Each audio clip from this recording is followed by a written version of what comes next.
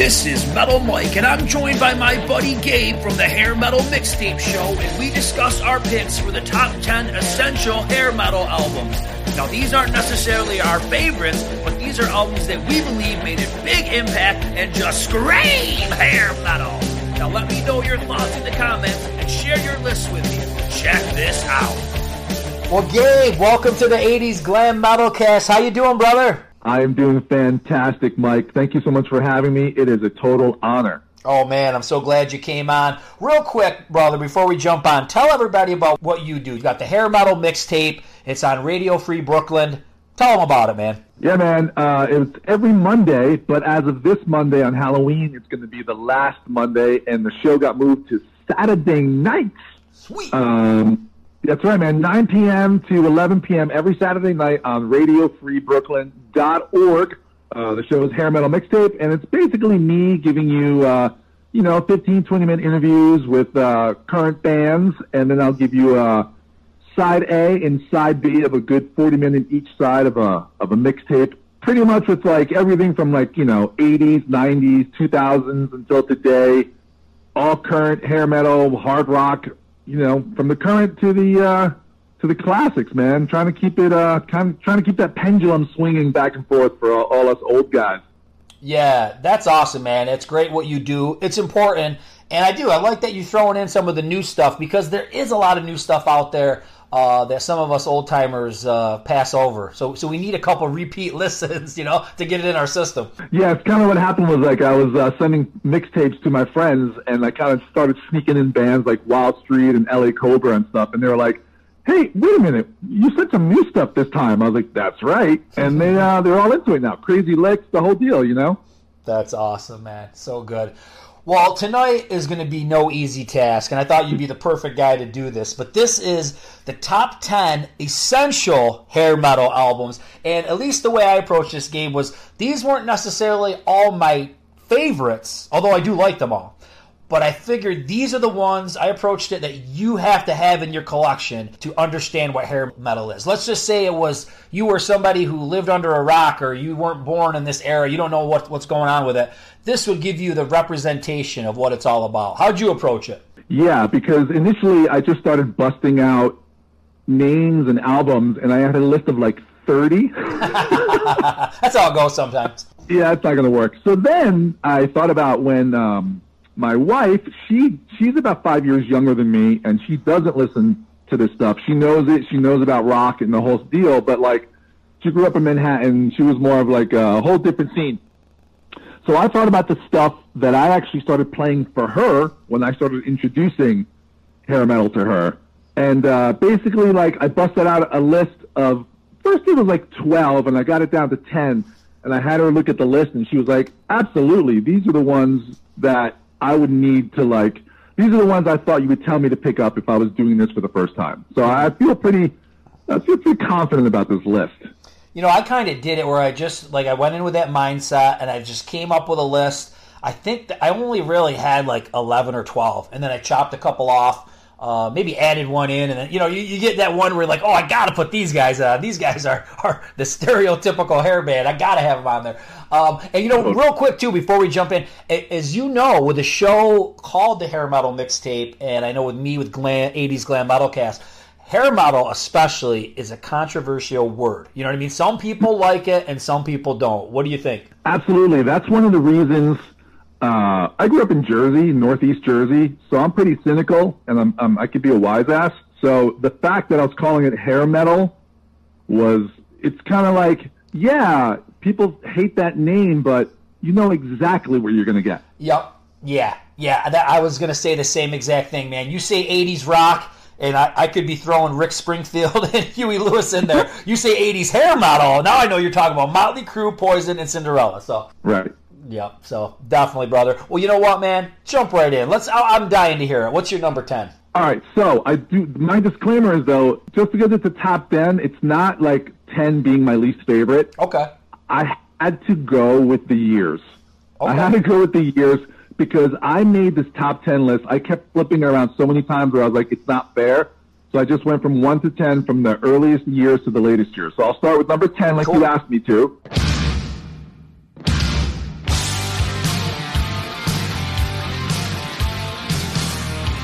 which is Skid Row debut album, Skid Row, off of Atlantic Records, 1989. Well, one of the deciding factors for me were the albums that I literally bought when they came out. I was going through a time in 1989 where, like, hair metal was, like, really, really hair metal. We were like Winger, Slaughter, you know, like Warrant, Winger, Enough's Enough, you know, like Pretty Boy Floyd. They were out there, man. They were flaunting it, right? And then, like, my sister was, like, heavily into, like, Bon Jovi, so that was out there too. New Jersey album was rocking, and then Skid Row comes out, and I hear this come up on, like, MTV, and it just blew me away because I was like, wow, this is like that extra little grit, grit that I wanted that came from, like, basically the first wave of hair metal, which was, like, you know, the early Crew and all that stuff too. So it kind of reminded me of that, and it had that, like, that also that Jersey rock thing going on too. Yeah. Totally makes sense. You know, I mean, on the podcast, I've said numerous times, I'm not the biggest Skid Row fan, although I have a lot of respect for him, and I definitely, especially love the first two albums. I mean, I'm not going to lie that those aren't good albums. So I can't fault you for this, man, and I definitely see where you're going. There is a little bit of a heaviness or edge to songs like Youth Gone Wild and Piece of Me. Definitely a little heavier than something like you said with Bon Jovi. So, man, I'm digging it. I like it. So you mentioned a band that I put at my number 10, and I would say most of my lists are probably all big heavy hitters, and this is probably the only band that really didn't have huge commercial success, but to me, they're just like, it's hair metal 101.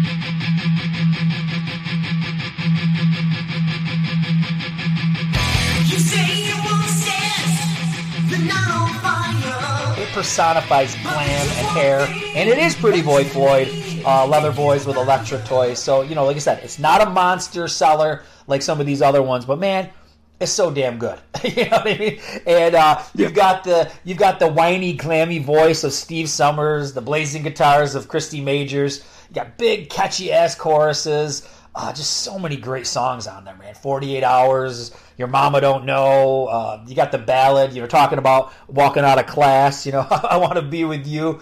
It's just great, and of course, Toast of the Town.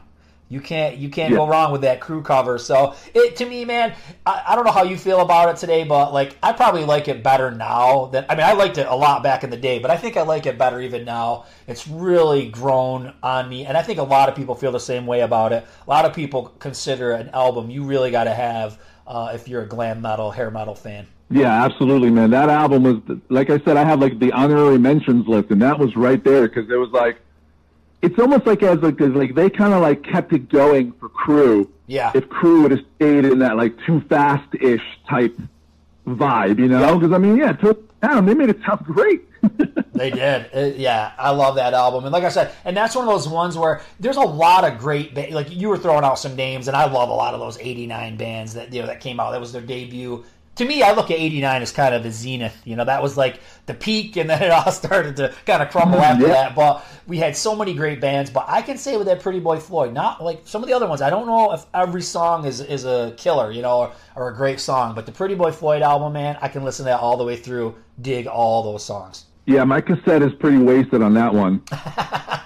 So, how about number 9? So let me just make sure. So you're number 9. You are going to be... Another day is here, and you're ready for it. What to wear? Check. Breakfast, lunch, and dinner? Check. Planning for what's next and how to save for it? That's where Bank of America can help. For your financial to-dos, Bank of America has experts ready to help get you closer to your goals. Get started at one of our local financial centers or 24/7 in our mobile banking app. Find a location near you at bankofamerica.com/talktous. What would you like the power to do? Mobile banking requires downloading the app and is only available for select devices. Message and data rates may apply. Bank of America NA, member FDIC. Going a year back. So you're going to be going, this should be 88, I'm thinking. Okay, perfect. Let's hear it.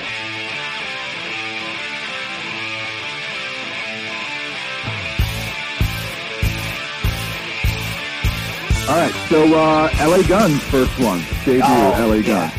Excellent choice. I was introduced to LA Guns. I mean, I don't know if it was this or the second album because it was a lot more popular, but definitely I went and got this one.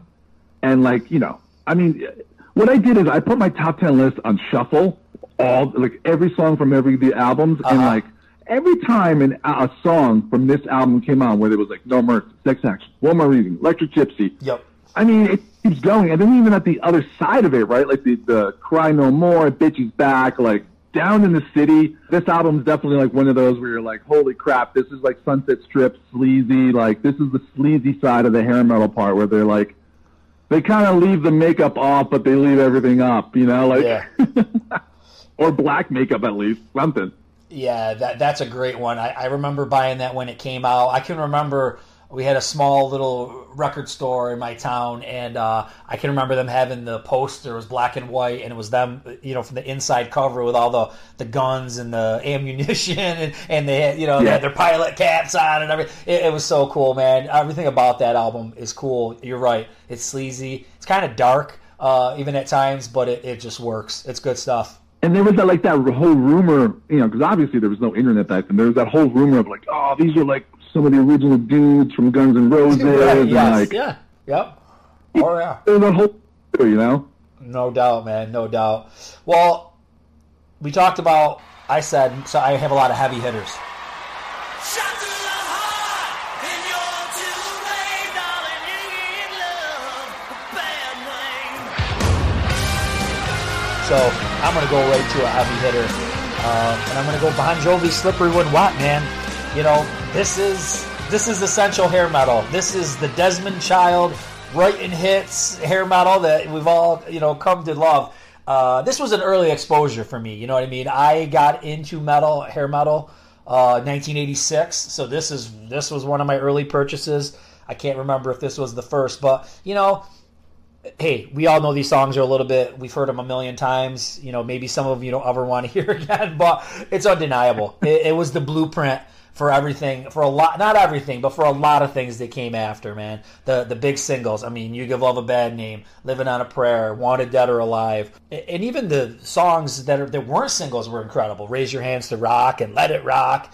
And you can't deny the hair of Bon Jovi. So if we're talking about hair metal, hair bands, he had the best hair probably out of any guy. So I got to give him props just for the hair. Yeah, it was kind of like this whole like East Coast like clean hair metal, you know, like the whole milk. And you know, the cool thing about Bon Jovi, you know, sometimes people forget is they were not an overnight sensation. You know, a lot of these guys came out, like you talk, Skid Row was huge.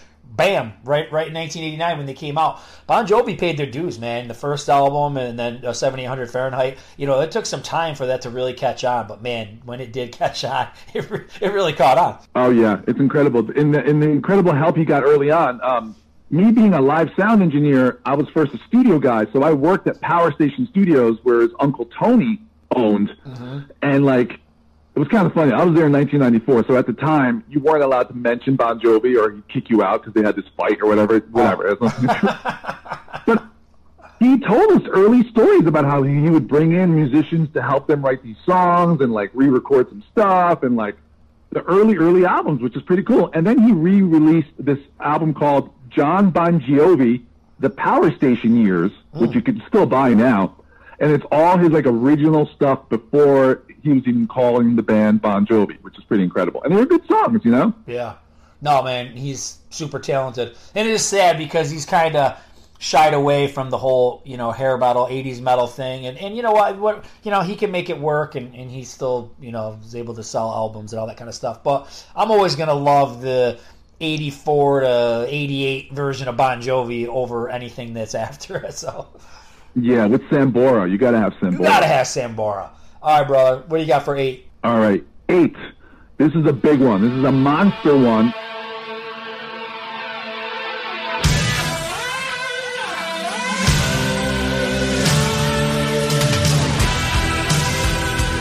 It didn't start for them, but it was the monster one, which was Def Leppard's Hysteria. Yeah, undeniable. Yep. This album was basically like the Thriller of hair metal. Yes, that's what they were shooting for.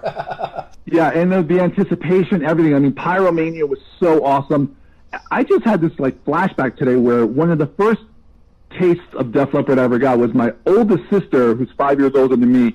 She had On Through the Night on vinyl. Sweet. So that's kind of like that was the beginning of me of listening to like 80s rock, if you will. And then, like, you know, of course, Pyromania, MTV, the whole deal. But Hysteria, holy crap, man! I still have that cassette, and it was like I remember listening to that back to back, nonstop. You know? Yep.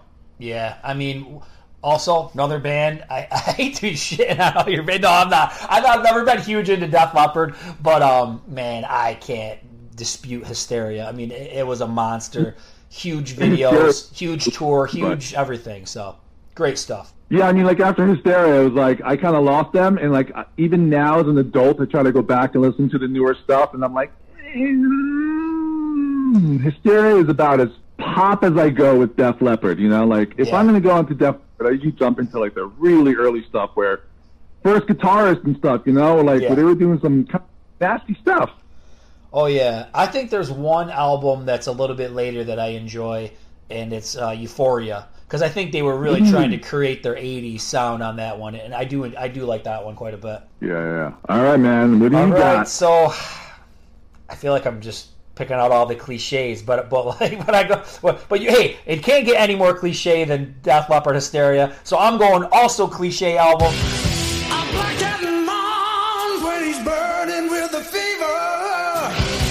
A stray dog howls when he's lonely in the night.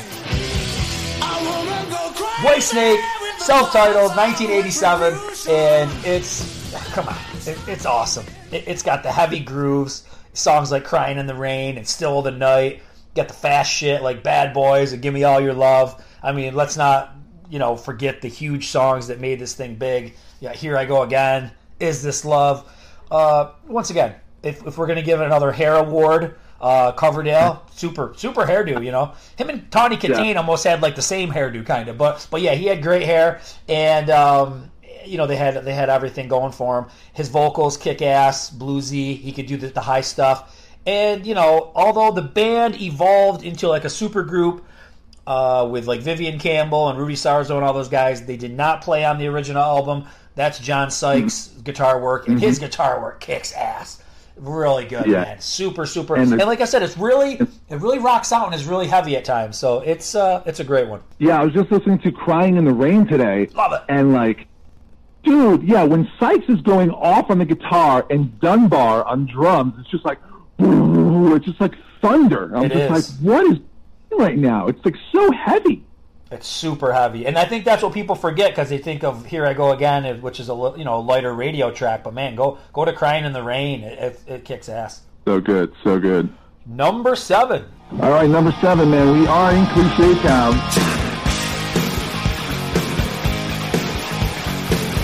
So I'm going for "Appetite for Destruction." Yeah, right. I hear you. I mean, let's hear it.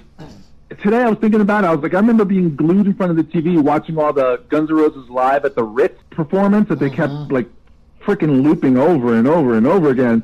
And it's just like that album, I wore it out. I mean, like every song, even the songs today that you can listen to that weren't hits. Well, everything seemed like a hit then. But I mean, Anything Goes. Like Rocket Queen. You look at the titles and it's just like, wow. It's like everybody had a taste of Guns N' Roses back in the day, And Welcome to the Jungle, he did have the giant hair at first. He did. And that's what people forget is that they look pretty glammy, man, especially on that album when they first came out. I mean, Axl had huge hair. They were wearing a little bit of makeup. They definitely were doing the glam thing, the LA glam thing. Guns N' Roses is a band. It's like I've got like that love-hate relationship with, I definitely feel like they're kind of overrated. I don't know. Like sometimes I feel like the world puts them on this huge pedestal. I mean, obviously they're playing stadiums and stuff. And to me, like if you said, Mike, who do you like better, LA Guns or Guns N' Roses? I would say LA Guns. You know what I mean? But I'm just like one of those weirdos. But I'm also not stupid. So like I know that Appetite is a great album. And if it's on, I can listen to every song. And you do hear songs that weren't even released nowadays on the radio, like on Hair Nation and things like that. So, undeniable. Definitely were unique, and it's a great album. I can't say anything bad about it. Even though they're, like I said, hit or miss after that for me. But that album's a winner. Yeah, I feel the same way. Like when the word essential came into this today, that's kind of like what made me put Hysteria and Appetite on there, because I'm like, look, these are essential. People need these on their list.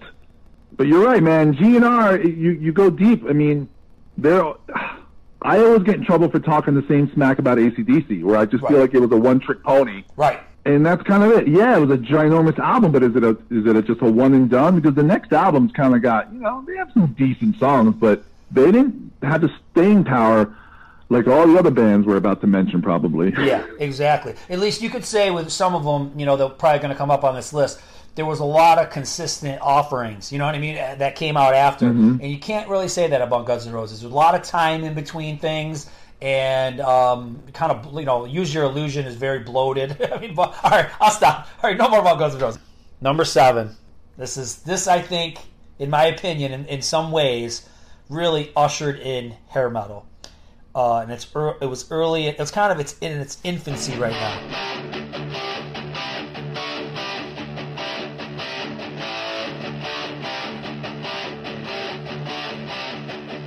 And it's Rat Out of the Cellar in 1984. I think this is like the turning point for a lot of it, because when you do talk about Motley Crue, Shout at the Devil is very metallic and heavy. Even though it has some of that glam sensibility, it's pretty heavy. But I think when you get to this album, I think this is pretty much telling you what's going on. This is it, man. And I think if you don't have a Rat album, if you don't own one, then you probably aren't a true hair metal fan, because I think Rat just exemplifies what hair metal is. And they were the trailblazers. Round and Round, I don't care. I don't get sick of it. It doesn't get old. It's classic. You know what I mean? It is a great, great song. The lyrics, the melody, the guitar work. It's so cool, man. And this album is like their greatest hits. This album is, I think, right on par in the same kind of vibe like as Appetite for Destruction. I think every song on this is good. I think there's probably radio stations out there that could bust out some deep tracks on this, and most people would know what they are. It gets heavy. There's some times where it gets heavy, like Lack of Communication. I love that song. Back for More. Just Piercy and DeMartini. Not to discredit the other guys, but like that, those are your superstars. Those are your glam hair metal superstars. The only thing that I'll give this album that doesn't have, that would probably put it right up in the stratosphere for the essential hair metal, is it doesn't have a power ballad. So power ballads really weren't the necessary thing in 1984. But I think as we progressed, as we got to 85, the power ballad became a thing. Yeah, especially with Home Sweet Home. Yeah, I think that's the one I was talking about. Yeah. How about you? What do you think about Out of the Cellar? Oh my God, dude! I had it on vinyl, cassette. Then when it came out on CD, I got it on CD. And I remember trying to search for that first EP. That was just kind of like a mystery out there as far as I was concerned, where I grew up. So like this album, I couldn't get enough of it. I mean, this is one of those, like you said, it just personifies like all filler. All killer, no filler. Yep. That's the term. All killer, no filler. Because it's like, you're right. I love Scene of the Crime, and that's the last song on the album. I love that song. Holy crap! The Morning After. Yeah. That's a cool song. The Morning After. It's just, they're just like, they're kind of subtle. They're not like in your face, but they're great. They're catchy. Whole album's good. And the riffs, DeMartini riffs were something else, man. Like he definitely had like specific riffs that you knew DeMartini. Yep. He had his own thing going. I'm sure he still does. I'm sure bet he's writing some of those riffs right now, and he's just ready. He's ready to unveil them to the world. I can't wait. Come on, bring them out. Number 6. Number 6 for me is something you already mentioned, which is Whitesnake, 1987. Nice. Yes. That album, and especially after I saw them open up for Motley Crue Girls Goes Girls tour in the Brendan Byrne Arena in East Rutherford, New Jersey. I saw them on stage, and you know what? You're right. The stage band wasn't the album band, but like we talked about before, the album band was amazing. And then, having, Tommy Aldridge on drums live, and it was fantastic too live. So yeah, Whitesnake, definitely essential. Perfect. This is another band that I feel that is essential on any hair metal list. The album, maybe people will dispute me on. Dreams, it's still the same. Your love is strong, it still remains. But I'm going to go with Dokken, and I'm going to go with Under Lock and Key. And disclaimer, all right, let me throw it out there. I think Back for the Attack is a better album. But when I think of hair metal, And I think of that cover, the way they looked, right? They were very glammy. When I think of In My Dreams, it just doesn't get any more like hair metal than that song. So to me, I think this is just, I really dig this album. Maybe I'm one of these oddball people that just finds, I know there's big songs. We know In My Dreams, The Hunter, It's Not Love. Those are all, the big hits that you'll still hear on the radio. But this album doesn't get old, man. I think Unchained the Night is probably Dokken's best song, at least my favorite song. And I like all the deep tracks. Once again, like we talked like with The Morning After and some of those, there's some cool ones toward the end of this, like Don't Lie to Me and Jaded Heart. They're not breakaway hits, but I think they're super solid songs. And, what is the standard, Gabe, is what you can probably relate to is, the guys that really shine, I think, in most of these bands, it's the singer and the guitar player. The guitar player gets a lot of time in the spotlight. And this is, very similar to the Pearcy, DeMartini, Dokken, and Lynch. There are so many. George Lynch. As soon as you hear it, he's got a little bit of he can do like a heavier type evil riff almost. He's kind of. I feel like both of them are kind of like darker people, and it really works well in the music. Don is always depressed, right? He's always got his heart broken, and he's always singing about heartbreak. And I think there's a little bit of a darkness to what George plays too. So I love it. It's great stuff, and that's where I got it. Yeah, I love them too, man. That combo was great. Even going back and like reading those books about the history of how like the tension between them two. Yeah. Which that always ended up being like the magic sauce for everybody, right? Back to like Lennon and McCartney. It was that tension that created this beautiful stuff. I agree 100%, man. How about 5? 5. Okay. This also might be these last 5 for me are like without a doubt the one.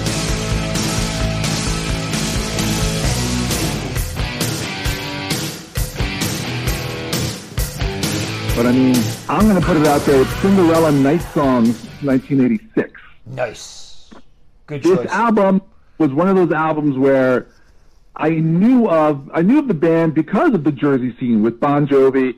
Like, people were like, yo, Bon Jovi sings on this album, which I had no idea until later. He sings on, I think, the last song, which is called Back Home Again. He sings like the first 2 lines.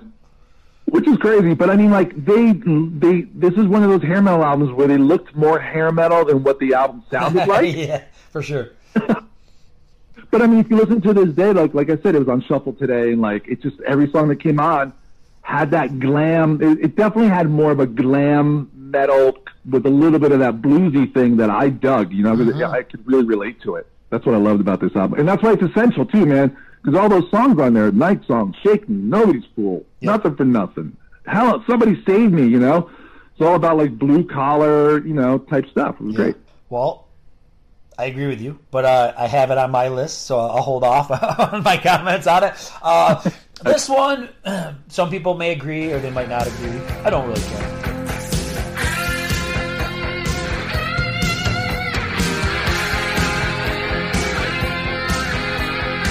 Number 5, I got Kiss, Asylum. And I'm a huge Kiss fan. And this was the first Kiss album I ever bought. But here's where I'm going to give my defense of why this should be on here. In the 80s, Kiss were more followers than they were leaders. Kiss were leaders, image and music, in the 70s. And then they tried to work their way back once the 80s came. And they took the makeup off. We all know the story of Kiss. But what I think had happened is I think they were dipping their feet into metal, and 80s metal, with kind of mixed results. If you look at Lick It Up, it's a little heavier, you know what I mean? It's not necessarily, Poison type stuff. When you get to Animalize, there's parts of it that are there. It's probably not really even a complete album, or it doesn't have that band vibe like maybe earlier Kiss did. For me, I think everything aligned perfectly when we get to Asylum. I think Kiss has kind of found their sound in the 80s. There's vibes that kind of harken back to the old Kiss, but it's been modernized and brought into the new era. And let's face it, Kiss are the forefathers of hair metal. Pretty much most of these guys that we mentioned will say Kiss, was an influence, especially the later guys like Skid Row and all those dudes, Warrant.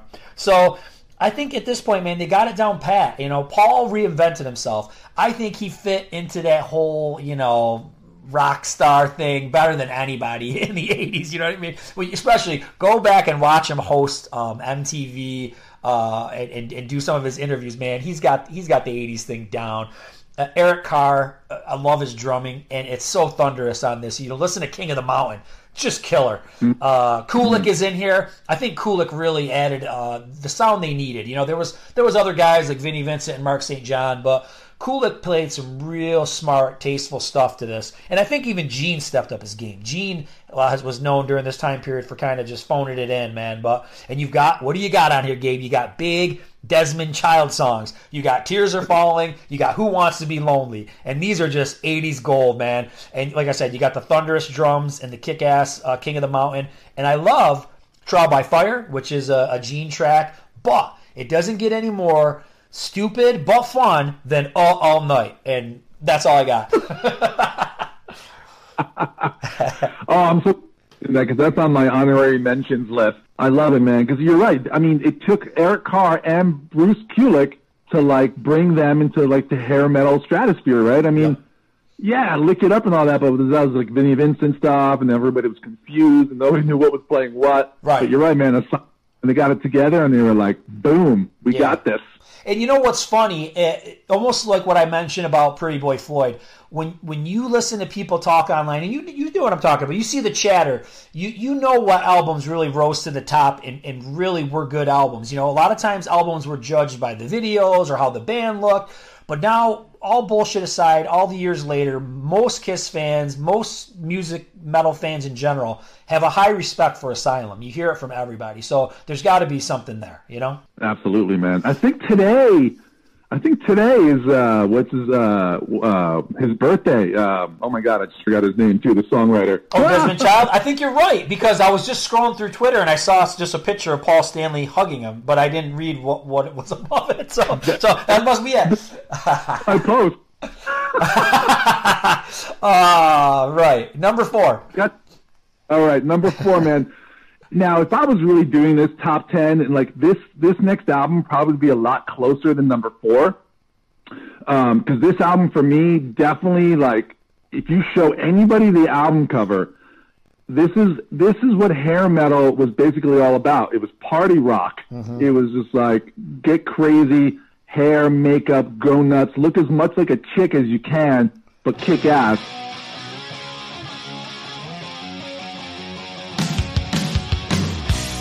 And that's Look What the Cat Dragged In by Poison.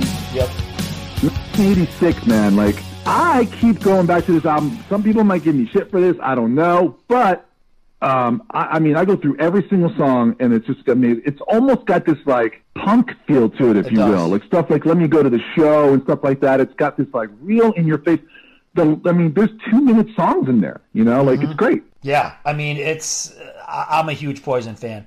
The only thing, this is weird, and you probably can relate. Sometimes your tastes in music change, you know what I mean? And what you loved crazy back in the day, sometimes you don't, and sometimes it's vice versa.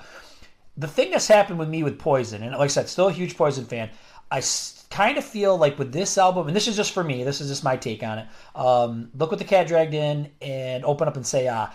Super strong singles, but a lot of the deep tracks over time just don't do much for me like they used to. You know what I mean? So I feel one thing that I'll say though, this band, and usually it's always the other way around. A lot of times I always like the songs that weren't the singles better by bands, but I think Poison, especially on those first 2 albums, had just crazy strong singles, you know what I mean? And obviously, because this album sold great, and it was those singles and videos that kind of drove the shit. But, dude, I'm with you. If you look at it, the total package, the iconic cover, the videos, the album, and it does. It has a cool kind of gritty, glammy, sleazy, punky vibe. It's weird, but it's cool. Well, here comes Cinderella for number 4. So I'm with you. I think this is, you'll probably agree, is really their most metal album because, and even though you said there's a little bit of blues on here, we dive off right in deep into the blues with Long Cold Winter and Heartbreak Station. They get really bluesy, but that cover, I think that cover screams 80s hair metal. The way they look, the purple, it's just, but it kicks ass. The videos were the same way. You look at those, they just personify the 80s. Tom is a superstar. He really is a superstar of the band. It's his voice, his guitar playing, his songs. Genre-defining stuff, man. Nobody's Fool, like you said, Somebody Save Me. I love Night Songs, and I love Back Home Again. I think that's one of my favorite songs, and once again, that's one of those ones that's not a single. So, like, I think that's where I keep going with it. If I compare this to Poison, I just think overall, song for song, this is better overall. Even though I'll probably always like Poison better, if that makes any sense. But I think if you put Night Songs against Look What the Cat Dragged In, I think Cinderella made, like, pound for pound, like a better complete album. Just, that's my take. I agree. No, I agree. And it was cool because it didn't have to be like Tom Kiefer didn't have to be that like high pitched wailing singer that was coming out from like the earlier stuff, you know. And that kind of felt cool to me, where the guy could just be gritty like that, you know. For sure. Well, wow, we're getting right to the tail end here. Number 3. Number 3 was something you mentioned already, and I think this would probably be in my top 5 for real anyway, which is Bon Jovi's "Slippery When Wet." Definitely. Yep, for sure. Well, what are some of your thoughts on it? I mean, you're right. I mean, like, I knew about Bon Jovi, the album before that with Runaway and that stuff, but when this came out, I mean, I didn't know this at the time, but, like, the songwriting, the craft of songwriting with Desmond Child was, like, that's what made this album, like, complete hits, right? Yep. I mean, everywhere, every song, and it still gave you the rock, it still gave you, like, the heavier guitars, but it was still clean, so it still kept it. Then you had, like, the power ballads of Wanted Dead or Alive, Never Say Goodbye. That was, like, my 8th grade, like, chorus graduation song, you know, like. and going back today, like you were mentioning before, there's stuff that's really cool that, like, I didn't think was cool then, and now I really like, you know? Yeah, I mean. That's a great one. Yeah. All right, number 3. People may question why this one's so high, but I'm willing to fight for it.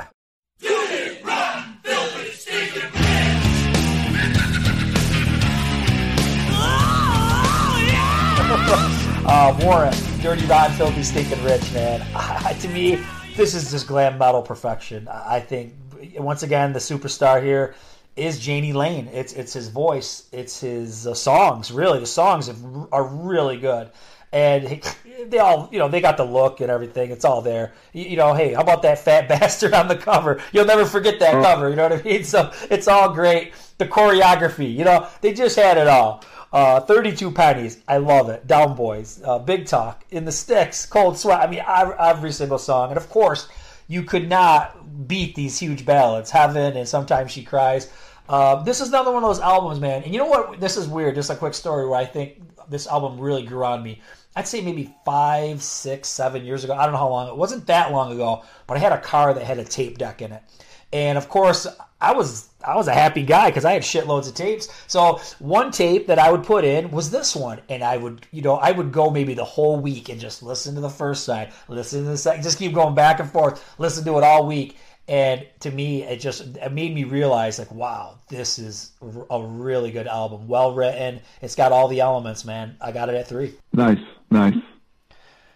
Well, what do you have for 2? Well, number 2 is something you already mentioned, and I totally agree. And this is probably my number 2 for real, and that's Out of the Cellar by Rat. Oh, there we go. Yeah. Yep. It's got to be on the essential list, man. There's no disputing it. And what I loved about it, too, is that, like, he kind of went, you know, Stephen Pierce, he didn't go the whole super high hair thing. He went for that whole, like, Sunset Strip pirate look, you know? He did have a different look. He kind of would slick back the one side and then put the other part down in front of his face. He definitely looked different than everybody else. And he's just got a cool vibe. He's totally different. I had him on my podcast one time, and he was just so cool, man. It was just, yeah, he's the real deal. That's amazing. And anything with Tawny Katane on the cover, you know, and Tawny making her way back into another thing. Yeah, she was part of the scene, too, for sure. That's pretty crazy, too, how she was part of the scene. It goes deep and deep and deep. Well, this one, it's a band you mentioned, but it's not the album. And some people may dispute this, but it's okay.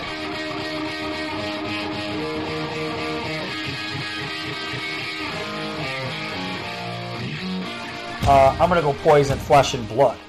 And I think this is where I'm going with this one, Gabe. For me, the complaints that I gave about the two prior to this, I feel like we've kind of eliminated that. To me, this is an album where I really enjoy going through every song. And I think it's got a little bit of everything. I think their musicianship has definitely reached its height at this point. Production is great. And you've got some kind of deep songs, like Valley of Lost Souls or Life Loves a Tragedy. And you've got Something to Believe In, which is, once again, it's a cool ballad, but it also has some substance. But then you've got some real goofy 80s hair crap, like friggin' Unskinny Bop and Flesh and Blood and all that stuff. And I love it. You know what I mean? So to me, I love it because it's just really consistent. It's got a little bit of everything. And I am a Poison nut, even though, like I said, I got my gripes here and there, but I am a Poison nut. That's awesome, man. I mean, look, I love that album. 2 mixtapes ago, I played Flesh and Blood Sacrifice for one of my October lists. And, like, the one I'm playing on Monday is going to start off with Strange Days of Uncle Jack into Valley of Lost Souls. I mean, I love this. It's when they find, I feel like they, in a weird, I hate calling it like they got more mature, but like, I kind of feel like they got their shit together. Yeah. And wrote a great album. yeah. So that's why, like I said, I know you have to have a Poison album on an essential album list, but I feel like just the way I feel today, it's like I gotta go with Flesh and Blood. That's to me, that's my best moment for Poison for me. So I love it. Fantastic. I love it too. All right, man. Number 1. I can't wait to hear this. What do we got? Okay, so number 1, and remember, this is why I picked these because the word essential was in there, right? Yep. I get so nervous about this because Motley Crue is my favorite band of all time. It's just what it comes down to. And just to throw it out there, I mean, like, Starry Eyes is one of my favorite songs ever written by Motley Crue. I love it. It's weird. Yeah, but that's, for me, was like, that's the epitome of, like, glam metal guitar. Like, that's just that, like, I don't even know what it is, just that, wow, like, whatever Mick is doing there blew me away. But I didn't know that whole album until after I bought Shout at the Devil. And Devil was kind of like one of those albums where, like, people were just like, holy crap, we got to step it up. We got to wear better, like, costumes. Like, we got to look cooler. We got to have a stage show. Like, we got to, and that's kind of like, and it's darker for hair metal, because I guess if you really wanted to consider a hair metal album by Motley Crue, I would say Theater of Pain at the Drop of a Bucket, because it's pink and glammy, and like, and people say they hate that album, and I love it. I love that album. Me too. Yep. Got some hidden tracks that were obviously left over from Shout at the Devil. Yeah. So that's what I did. I even went to like Dr. Feelgood, which is in the main. It's just like, and I had to throw them all in the bucket and be like, okay, well, if I had to just pick one out and give it to someone and be like, look, this is what made other hair bands want to dress up cooler and stuff.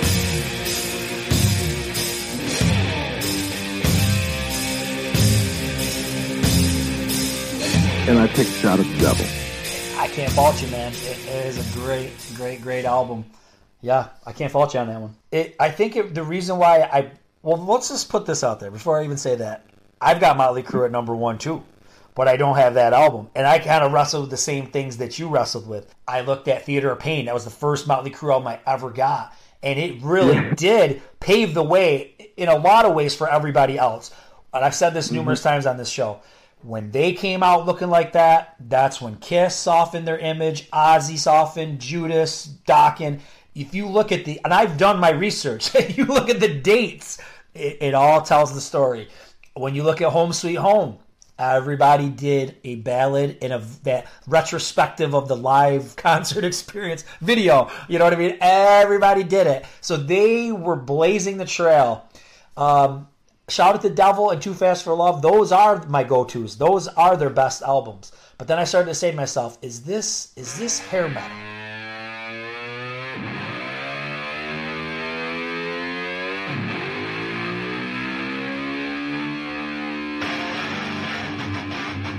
And it really surprises me because I'm kind of down on Dr. Feelgood sometimes. I think it has some really weak songs on it.